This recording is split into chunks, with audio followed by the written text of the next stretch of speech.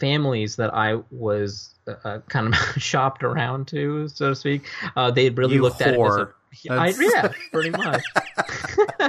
And a really cheap one. I don't make a lot of I don't make a lot of money. I'm as mad as hell, and I'm not going to take this anymore. So you lie to yourself to be happy. There's nothing wrong with that. We all do it. We all go a little mad sometimes.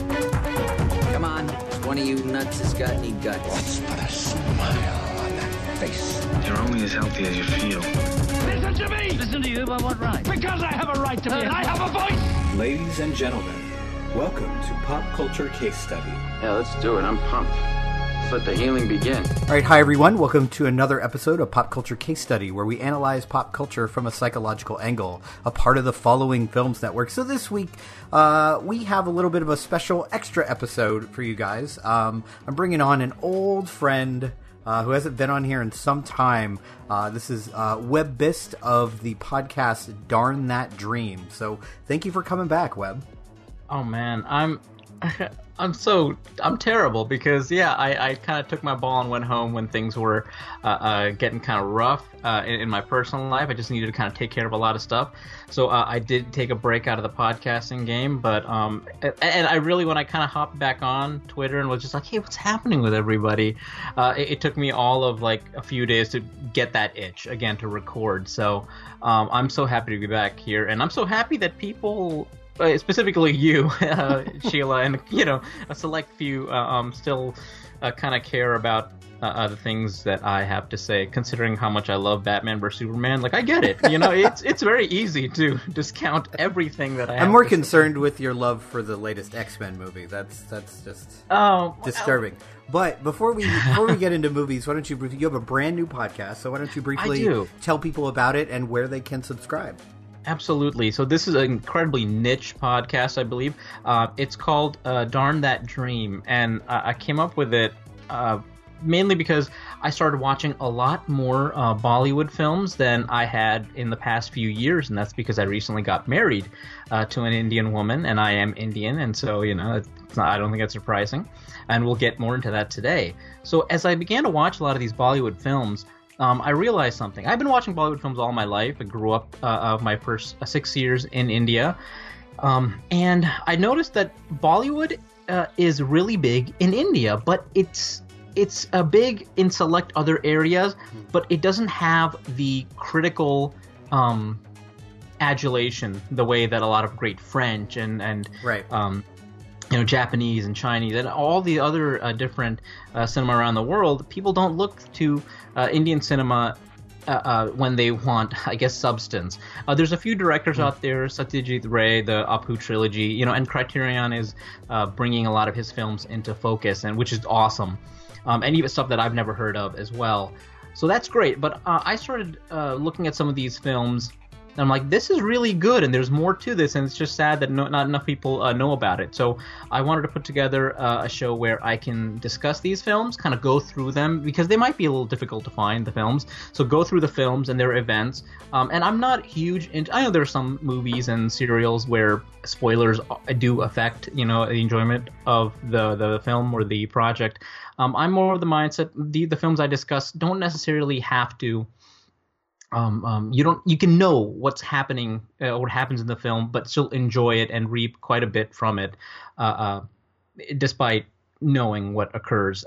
And so I want to personally thank you for watching the film that I did my first episode on. There's only one episode, and unfortunately you watched the wrong. There are two films with the same title, so I'm so sorry that you.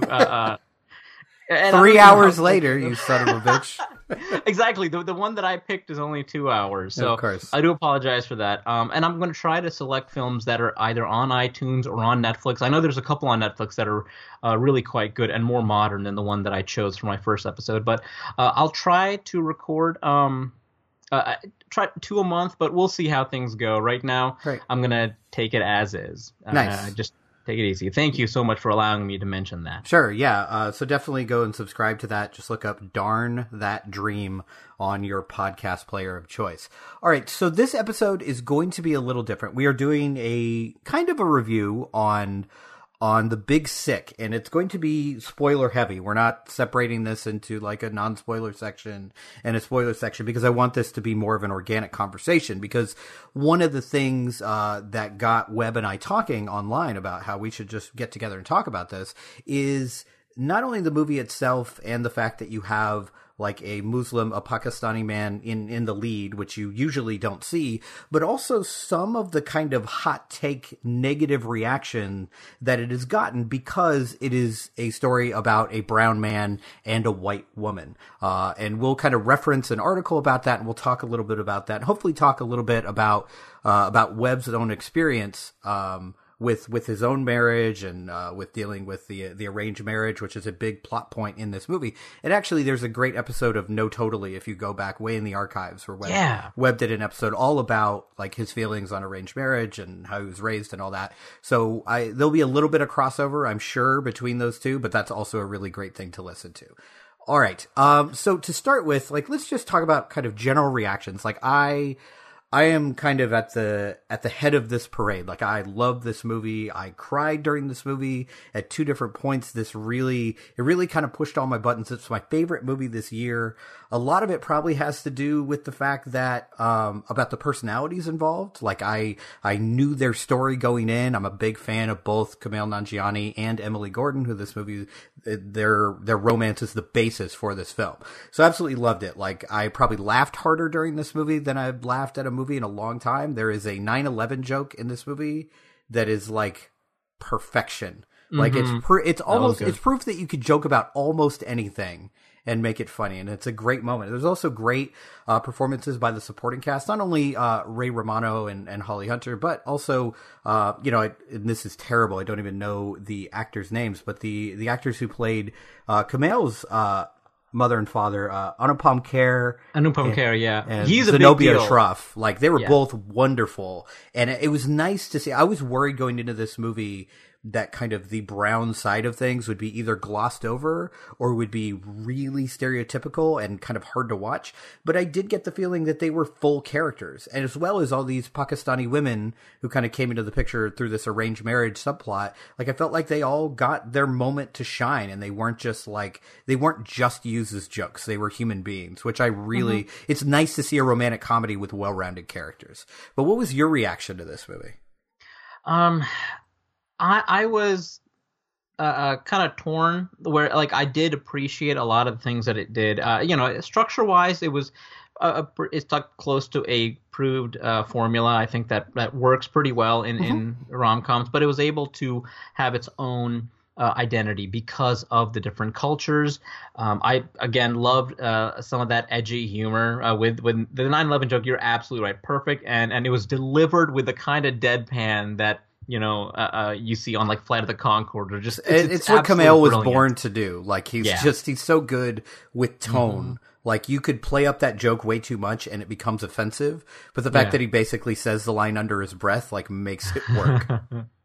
So I did appreciate a lot of that stuff, because the topics in this film, specifically arranged marriage, second generation, Desi, or Southeast Asian in America, because they were so close to home, I have a hard time looking at this film objectively. Sure. So while I think I absolutely recommend the film, like, please check it out. I think it is quite good.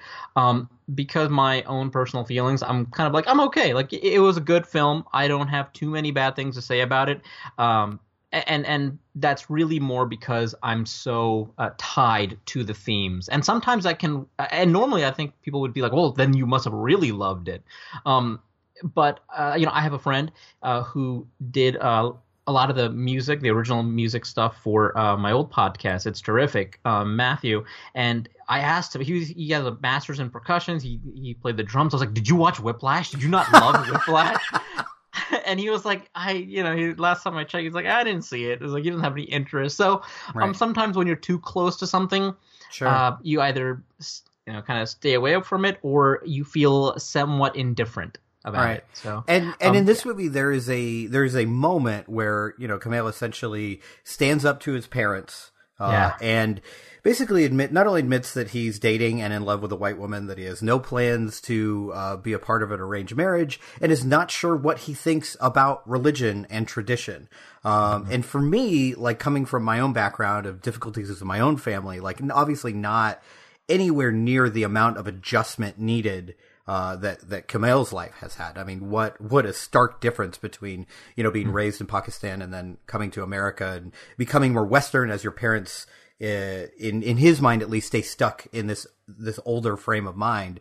But I've definitely had moments with my parents with religion where it was just like, I don't want to do this, and I don't know what I want, and I don't know what I believe, and that has to be okay. So that was a really moving moment for me, and I was glad it wasn't something that was wrapped up. It wasn't something like, well, I know these 9 things and this is why I'm right. I love the fact that his big moment was, I don't know.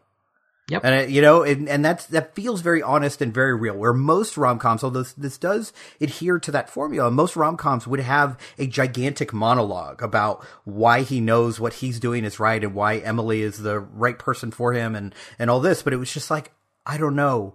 And I just have to figure it out. So I really dug that. But your perspective has got to be very different because, I mean, we had a lot of discussions kind of offline about, your feelings about arranged marriage and, and it seemed like you were kind of in the middle. Like you felt like this is something that's important to me, but I'm also an American and I'm pretty Western. So how does this all fit into Webb as a human being? So how did that affect your viewing, especially of that scene?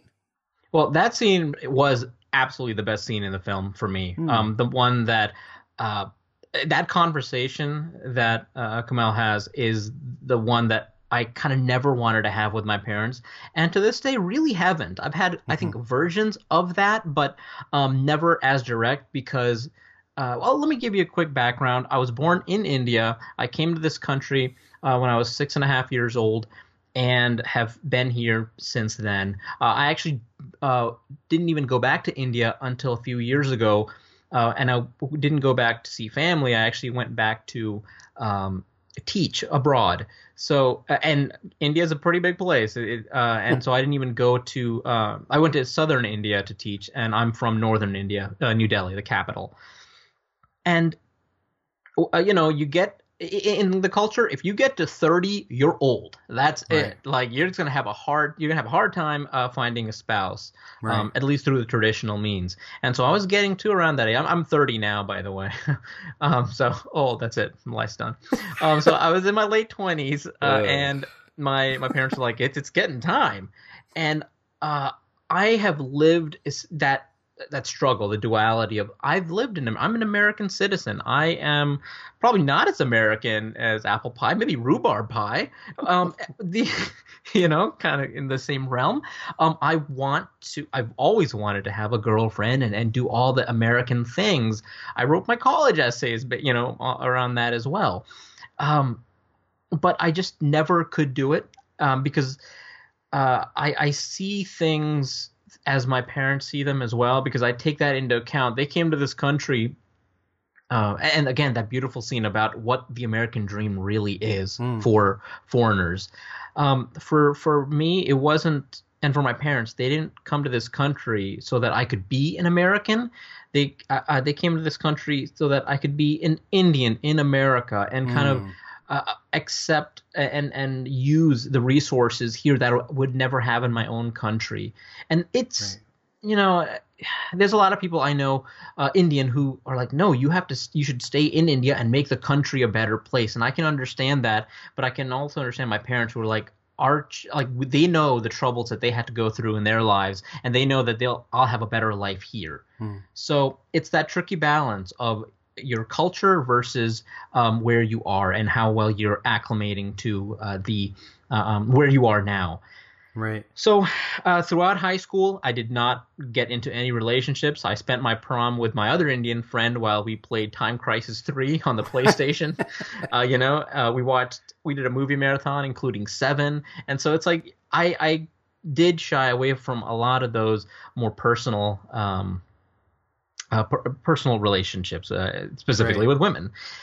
Even in college, I was close. Like I thought for a while, I was like, maybe I should hang around with more Indian people, because that way I won't, if I do end up, caring about some girl, then she'll be Indian and it'll be easier. And it kind of almost happened, but ultimately, the classic story of unrequited love. And it kind of continued that way. It was a constant struggle. I was never able to tell my parents, like, hey, I want to, see this girl, but she's not Indian. Even an Indian girl, like I couldn't do that, because my parents' plan for me, as always, was arranged marriage, and that's something that I was told as a child. Like, this is what's going to happen, because this is how we got married, this is how our parents got married, etc. Right. So it sounds like you're talking about the difference between coming to the West and being a Westerner. So the idea was for your family to come here and, kind of take advantage of the advantages that you have as a citizen, but still maintain the stability of your of your home country's culture. Yes. Right. It's So, like, and that's a really tough balance, especially as a kid, especially as a high school student. Like I think people, especially of that age, have this natural tendency and desire to want to be like other people, especially the people around them. And when the people around you, other than your family, are so Western, a lot of times it's got to feel like you're kind of living these two lives. And I think you definitely get a lot of that in the movie too, where you see him with his comedian friends and with his girlfriend, and he's kind of fun loving, and like you still a bit of that at home, but like he goes home and he they tell him to go pray, so he goes and sets a timer on his phone, which is another great moment, another really funny moment. That I think that's what makes this movie great to me, is it takes these funny moments in the beginning of the film and turns them into a dramatic moment later in the film when he admits to not praying. Like that he just goes and plays on his phone in the basement when that happens. But I think with Kumail's character, you really can see these two separate lives. And I think all people experience that to some extent. Like you're a different person with your family than you are with your friends. But that difference is so stark when there's a culture clash too. And it also one of the key variables is, at what age do you come to this country? I came here when I was 6.5, and especially in those early ages, if you're different, that's a very good way to get singled out. It's a social death sentence. I mean, it's And let's be frank about this. You're already fighting an uphill battle just based on the color of your skin. You're already standing out, especially to kids, especially if kids have learned kind of these racist tendencies from their family. Like you're already so it like behooves you even as a child, as someone in first grade, to try to blend in with that herd as best you can. Yeah, exactly. And so, I if you're listening to me and you've never seen me, you probably couldn't tell that I'm Indian. I don't have an accent. I used to be able to read and write in Hindi. I always pictured you like with a surfboard and blonde hair. That's right on. Man. Yeah, I could see that.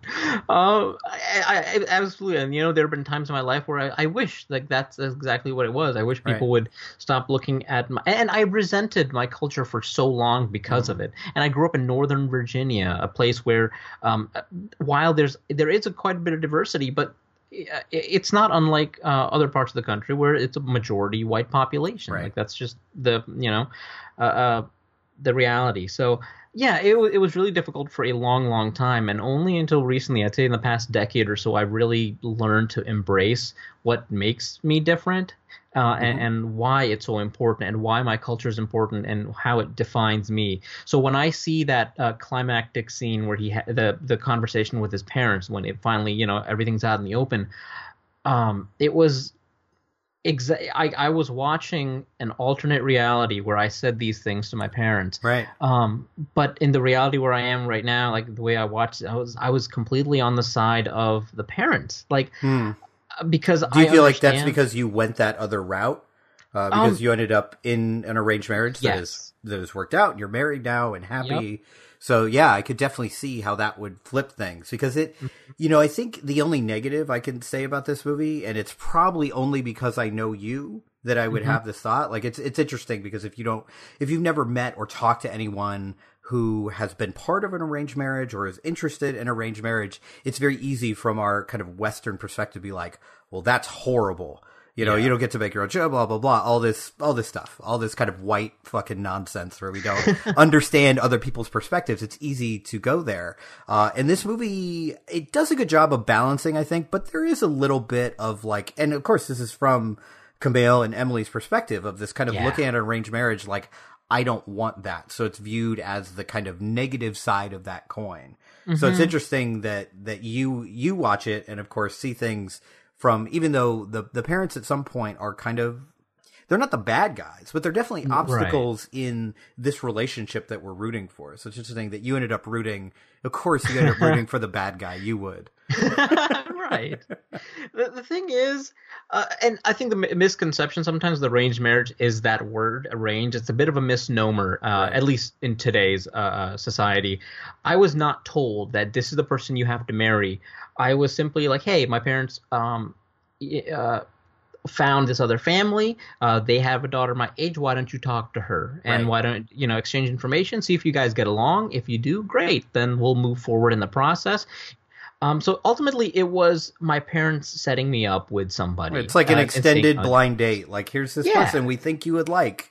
Here you go. Exactly. Mm-hmm. And my experience with it was pretty horrific because of a lot of the stereotypes that you kind of associate. I'm Indian, so somebody might think, oh well, I might have like a job in IT or engineering or in medicine, and I might be making a certain amount of money. Right. And so a lot of the families that I was kind of shopped around to, so to speak, they really looked at it as a pretty much.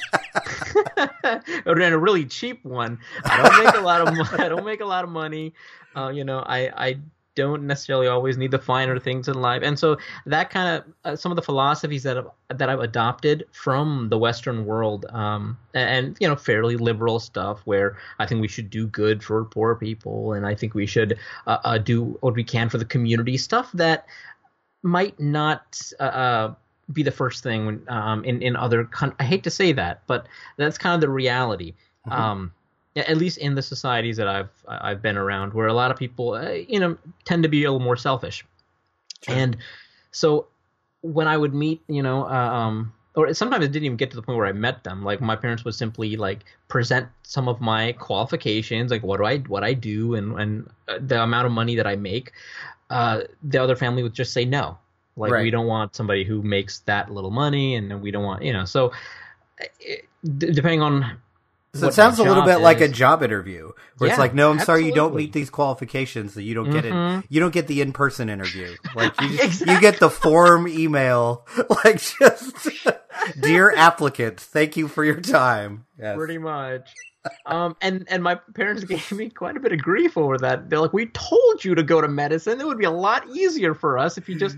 And there are Indian websites of versions of OkCupid, except it's like OK Marriage essentially, where that's literally the point. And when I did find a couple profiles, really, actually, my parents.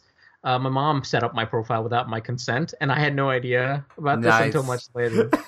And the one thing I think this was the one thing I always will remember in the profile, because on the site you see other members of your family can create profiles for you. So under the About Me section, my mother wrote, "He's very introverted, but he's really quite nice." That is such a mom comment. It's like, yeah. I mean, it's fairly accurate. I can't give her credit. It's not true. I mean, all of those things are accurate. Yes, absolutely. Yeah.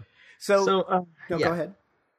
Oh, but ultimately, the women that I did get to speak with, they either were not interested in arranged marriage and they were only meeting me or speaking to me because their family forced them to. So I got that as well.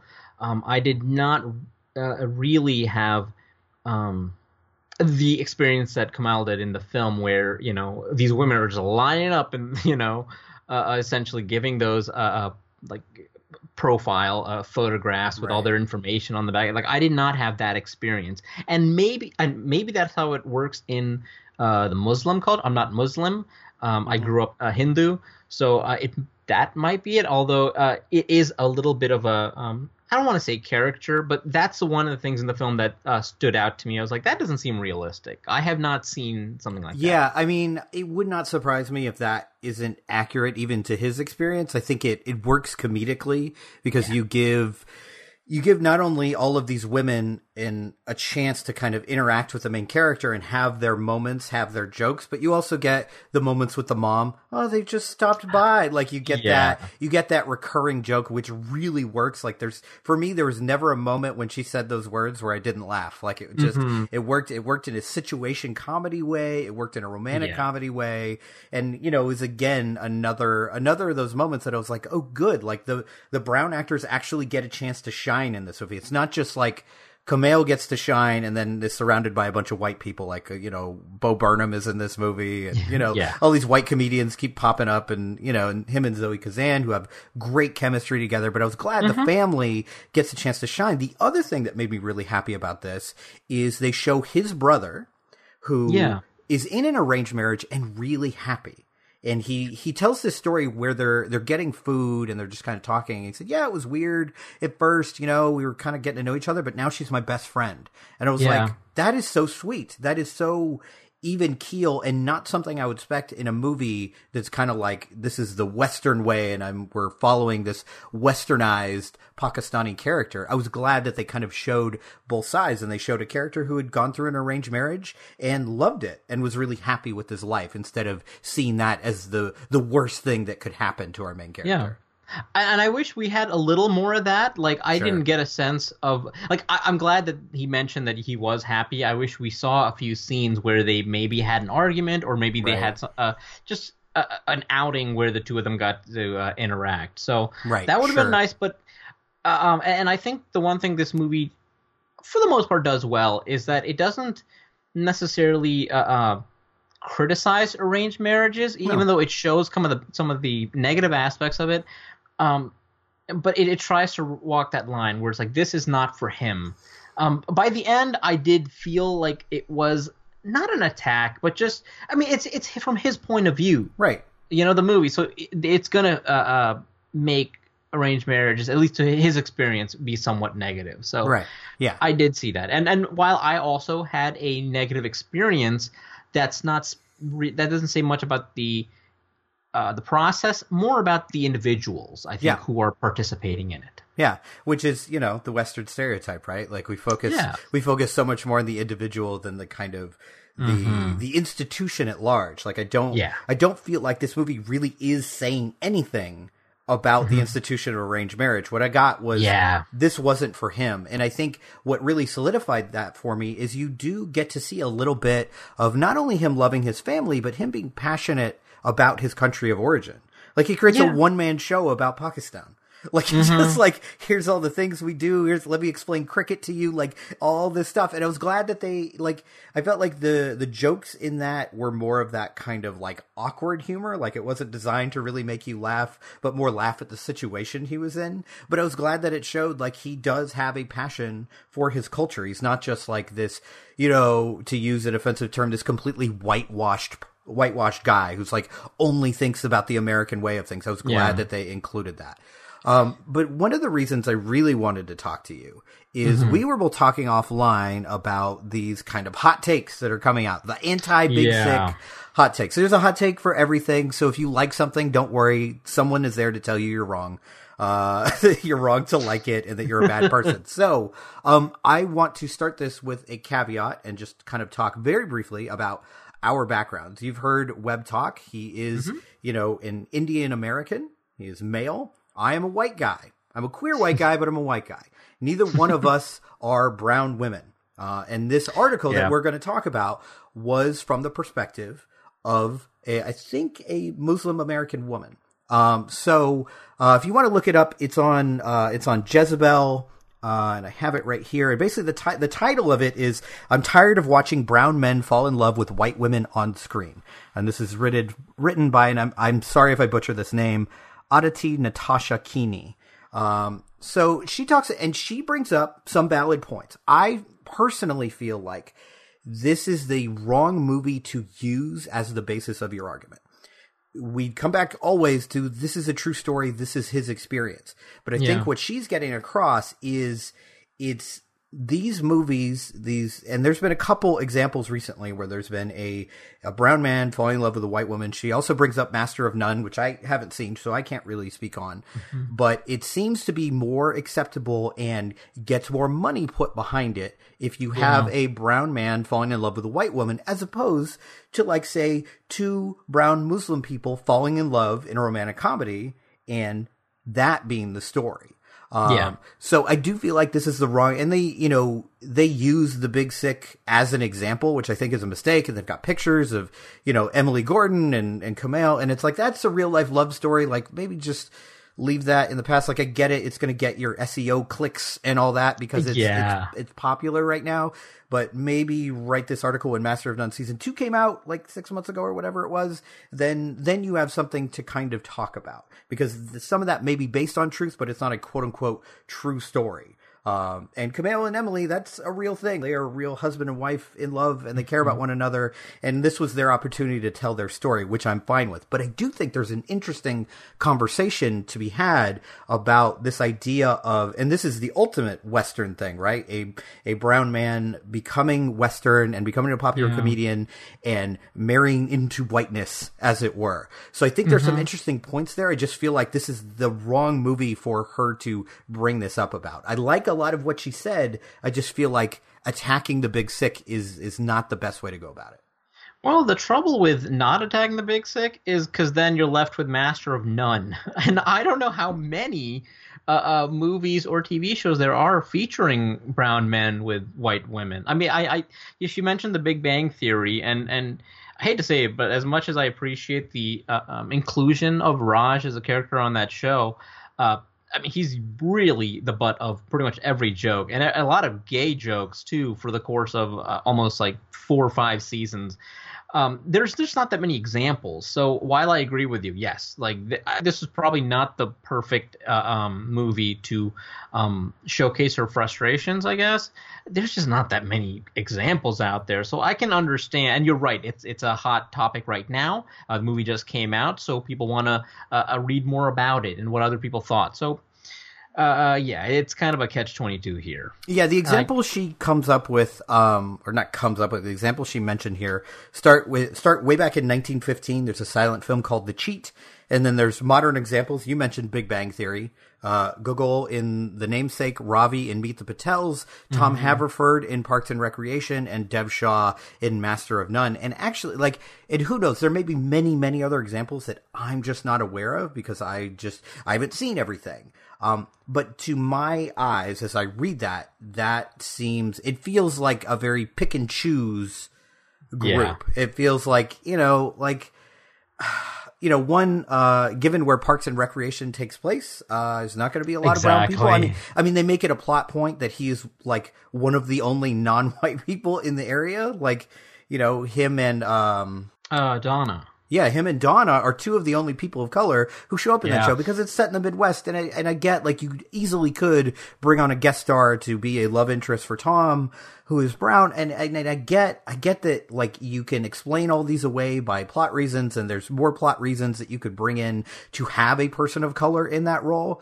But it just, and from my very white, very privileged, very male perspective, I was very surprised to read this headline that, like, I'm so tired of seeing this, as if we've seen so many partnerships of brown men and white women. And actually, usually, I would think, like, people of color, if you have men of color involved with women who are white in film, if anything, it tends to get a negative reaction kind of from both sides of the aisle. We're still not over this interracial relationship thing. Like, it's been going on for decades, but we're still having trouble with it.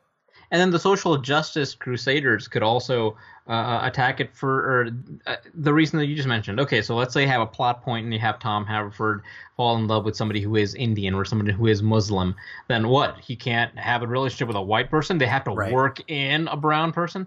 So yeah, ultimately, like, nobody is ever happy, and that's the there's story no of the winning world. that battle, because you're right. Then it feels like, oh, we just got a token person of color because there's a person, and they can only be together. And that's just, I mean, if you go out into any major city and look around, there are interracial relationships everywhere. And like, it's not as if people just quote unquote stick with their own. Like that doesn't really happen. Like, yes, people in interracial relationships are going to have to deal with a lot more bullshit than people who are in relationships, like who are white and with other white people, who are black with other black people, brown with other whatever. They're going to have to deal with it more, but it does happen. So like at some point, shouldn't what we see on screen represent some of what's happening in the world? And of course, you could make the same argument for casting a brown man and having a brown woman as his love interest, because there's plenty of that going on too.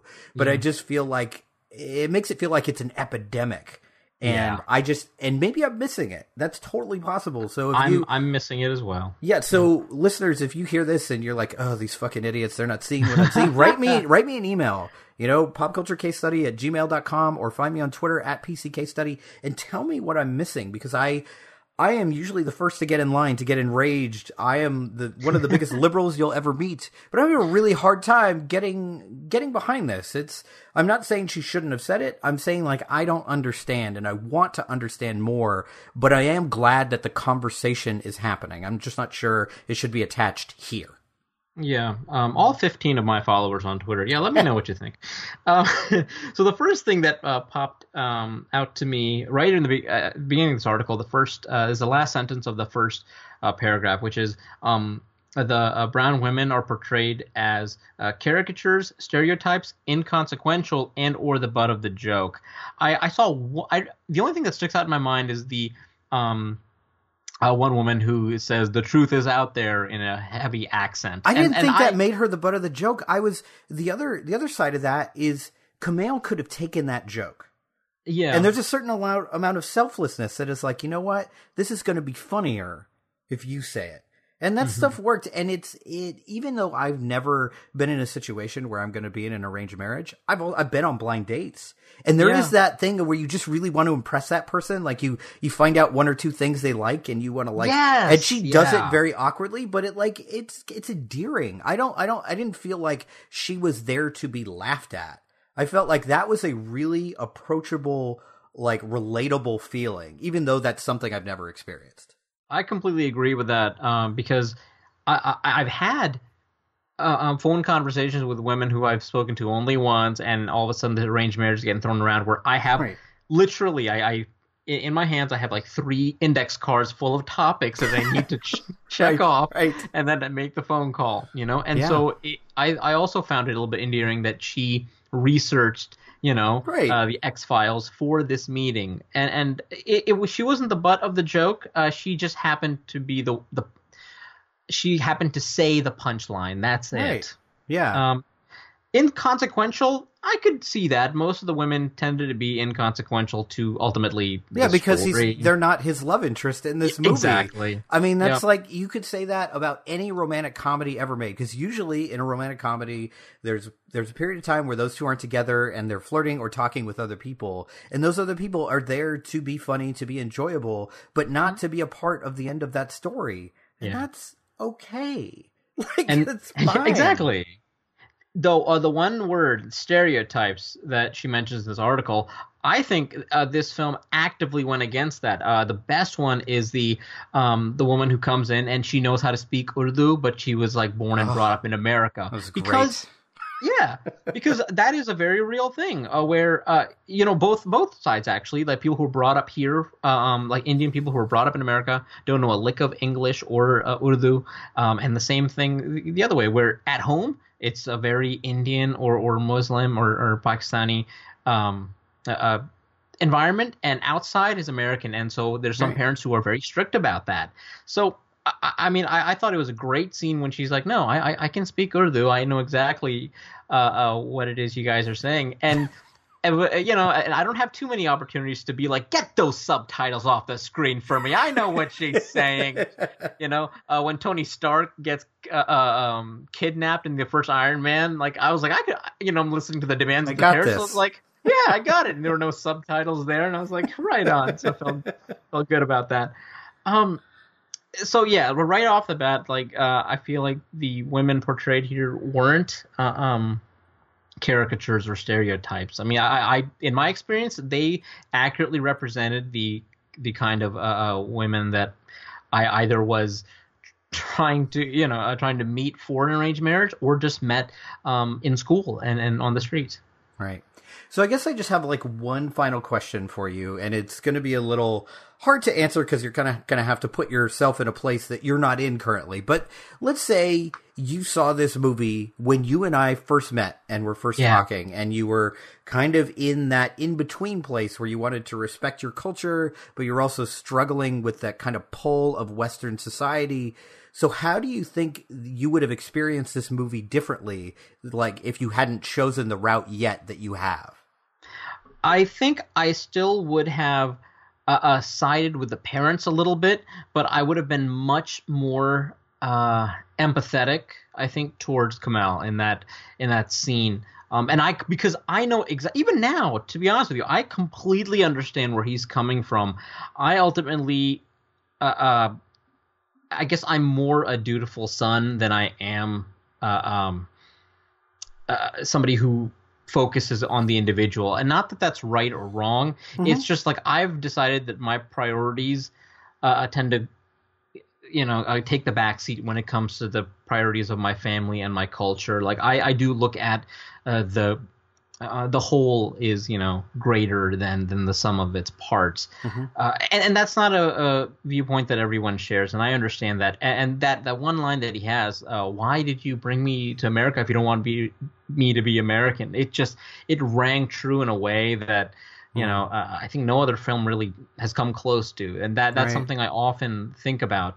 But and there's also a line in that scene. His father kind of comes back at him like, you are here for us. Yeah. Not just for you. And I was glad that was there because I think that's one of the many things for me that makes this movie stand out. And you talk about the whole being greater than the sum of its parts. That's how I feel about this movie. Like, it's not a flashy movie behind the camera. The jokes are funny. The romance works, but neither of them are like the best ever. But the fact that you can have empathy for Kamel and Emily stand-in, who I just keep calling her Emily because that's the real person. She's Emily in this too. They just gave her a different last name. But you can also feel what the parents feel.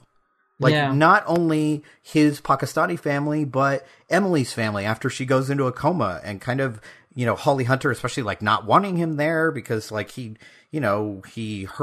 broke their daughter's heart, but Kamel's family too. You're like, even though that's not my family and my experience, it's amazing how well that came across. And it didn't come across as foreign or so different or I don't understand. Like, when they were arguing with each other on both sides, you were kind of like, I get it. And to me, that's the mark of a great kind of familial story, is if you can understand when two people are having an argument, you can understand where they're both coming from. And another line, and I believe Anupam Kher did write some of his own dialogue for that scene. He did. Yes, that's right. I remember reading that. Yep. Yeah. And one of the things that he says is like, he came to this country in his like late 40s or 50s and had to go back to school, get the same degrees he already had. And he was also kind of, singled out because he was in classes with 20-year-olds. So when I hear those things and similar struggles that my parents had to go through, my father, when he came to this country, was working 3 jobs at one point and going to community college. And so it's like I remember a lot of that, and that's why I chose I made the decision that I made, because I understand what my parents sacrificed, and that's just where I'm coming from. And that's why I kind of sided with the parents at that time, not just because I love villains, because of course, I just want to watch the world burn. So, but I really did see it from their perspective, and it really I was really torn in that scene because that again, like I said, that's a conversation that I never wanted to have with my parents, and to this day I still haven't. Yeah. I mean, I think this is a This is a movie, although you mentioned like it being a romantic comedy and going through those tropes, does stretch itself, and I appreciate a movie that does that. So I highly urge people to go see it, especially because it's basically an independent film. It didn't get a super wide release. It's starting to release wider now, so you do have the opportunity to see it.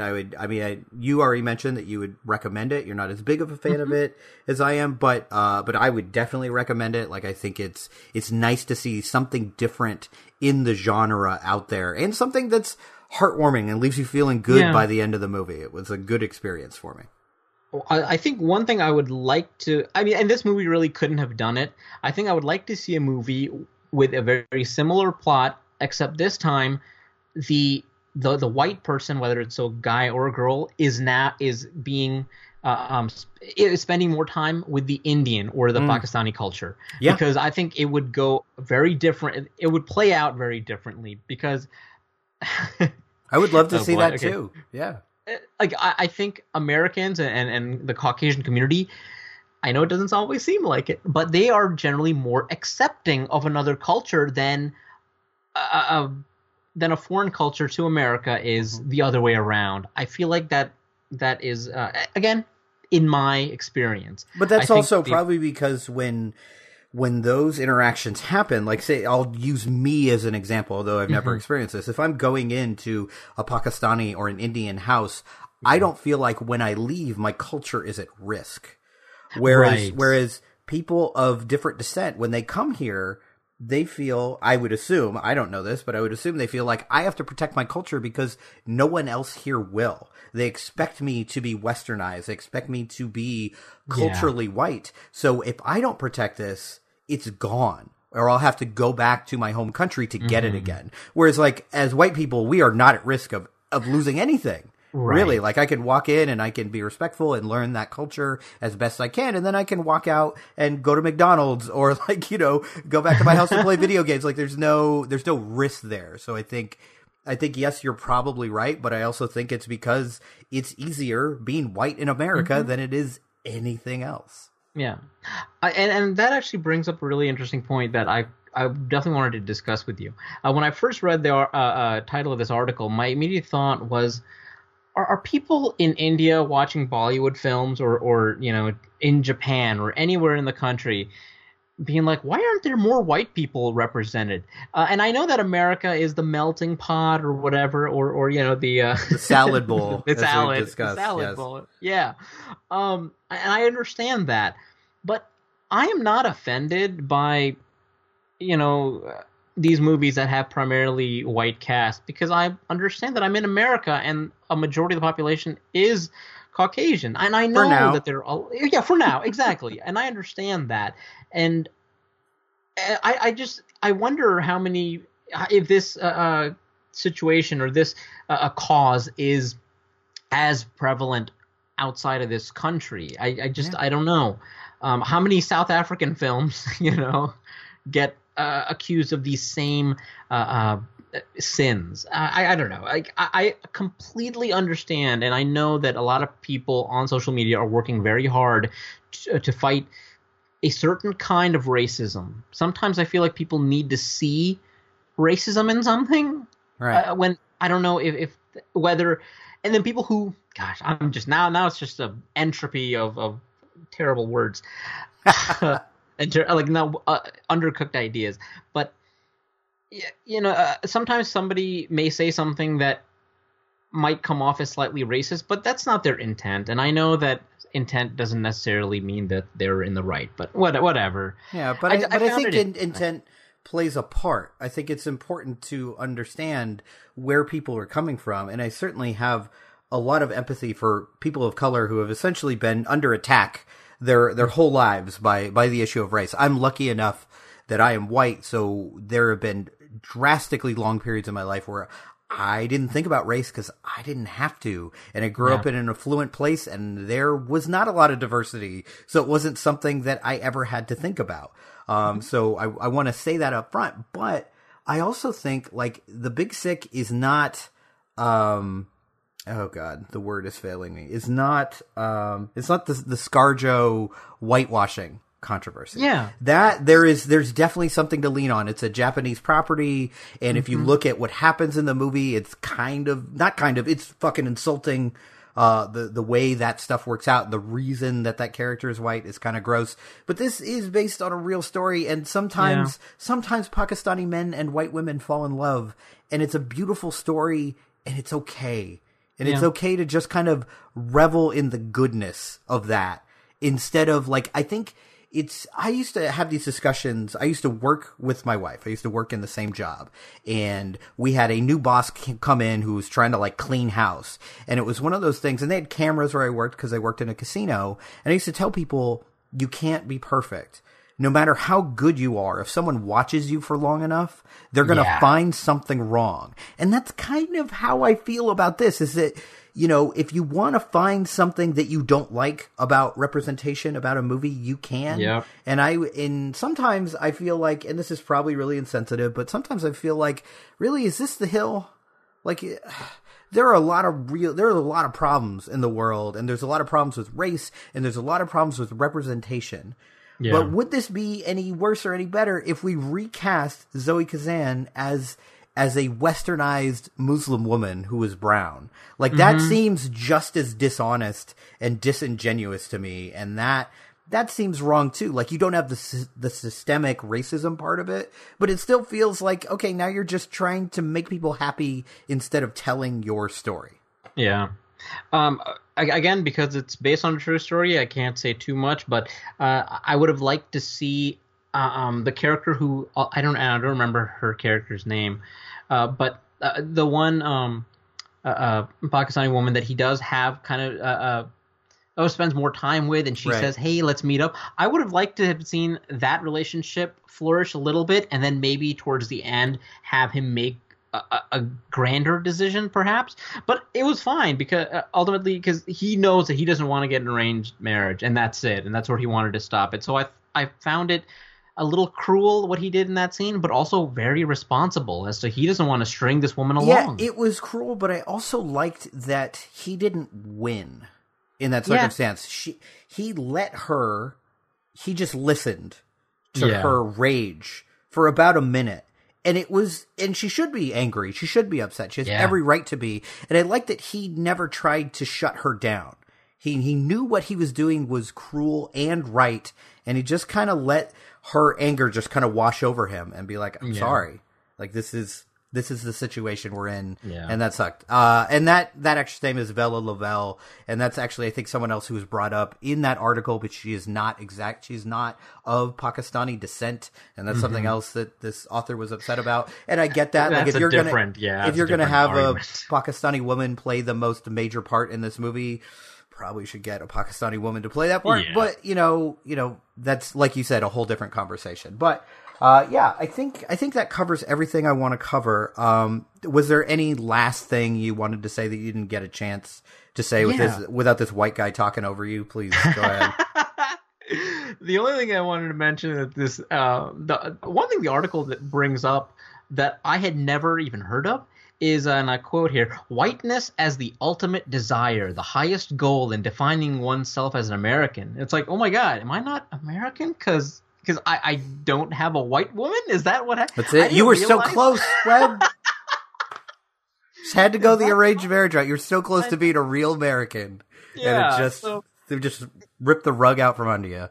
And I had never heard this complaint before. I didn't realize that this was an issue that brown women face. And if it is, if there are brown female listeners out there, I would love to have this discussion. Maybe they've been in situations where they were dumped because they were, I don't know. So I would really like to know more about this. I had never heard of it. I didn't realize that that was on my checklist of making sure that I'm an American. Right.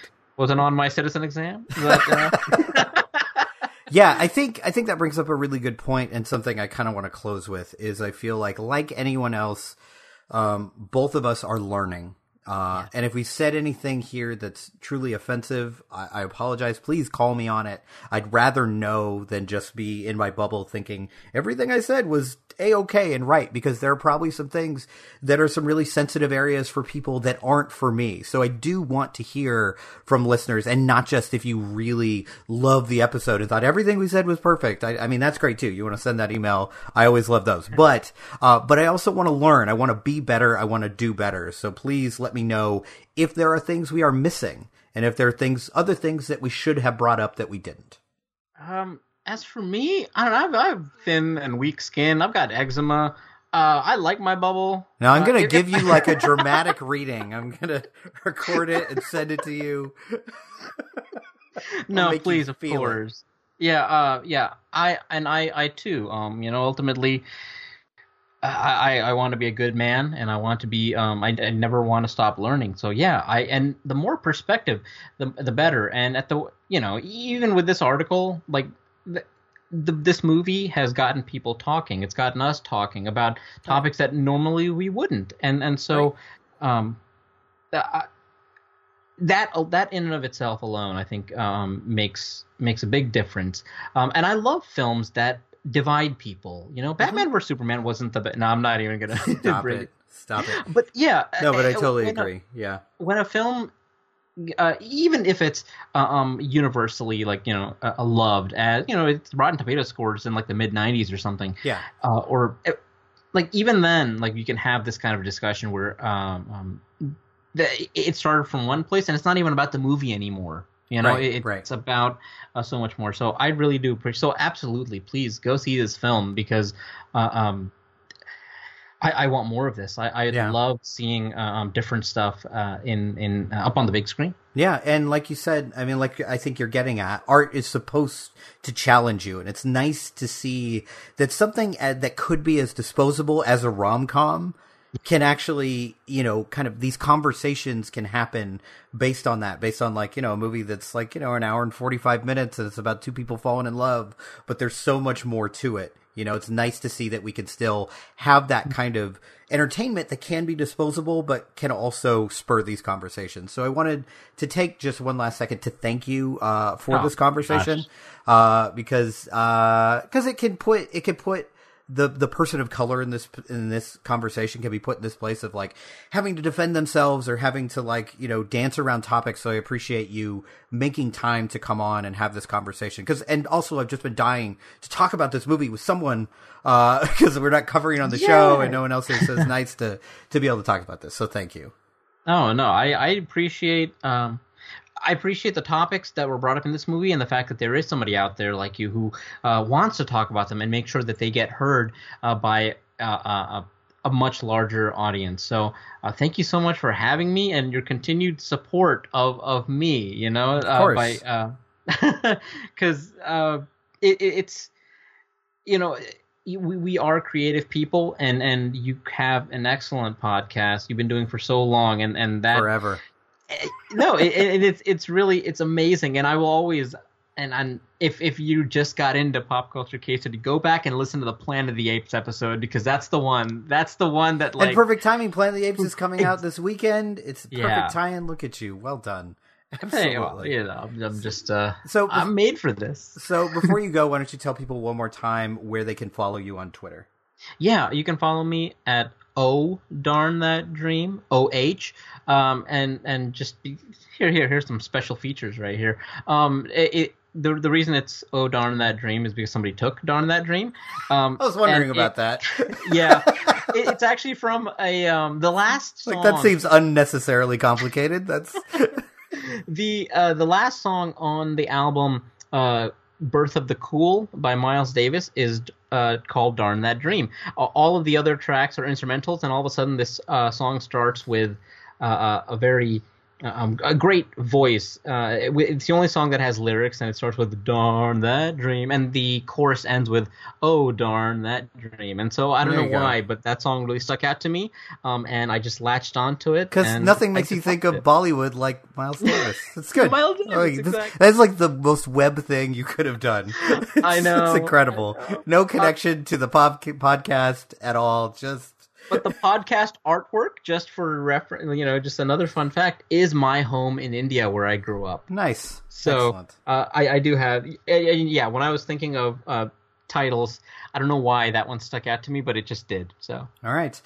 Thank you once again for being here. Thanks for listening, everybody, to this kind of extra episode. So the next time you hear me, we will be doing an episode on Let Me In because of that new Planet of the Apes movie, same director, Matt Reeves, and we will have Chris Maynard of Following Films. So stay tuned for that. But when Hey, bud. Okay, all right. You ready for this? Before we begin, I just want to. All right, okay. Here we go. Are you recording? Yeah. Okay. All right. Here we go. You two-faced son of a jackal. See there, Aladdin, right there. That's all. Like I'm telling you, Disney is missing out. It's true. They wanted like the slightly overweight, bald, hairy, everywhere else Aladdin. It's time for the everyday, the everyman Aladdin. The everyday hero. Come on. Forget about Riz Ahmed. Come on, let's... This was it. This is the Aladdin that they need. It was like... Can I get a PlayStation out here? Genie's like, is that it? It's not the Aladdin they want, but it's the Aladdin they need. That's where we're at. Oh my goodness. You know... that you don't care, just to change the mood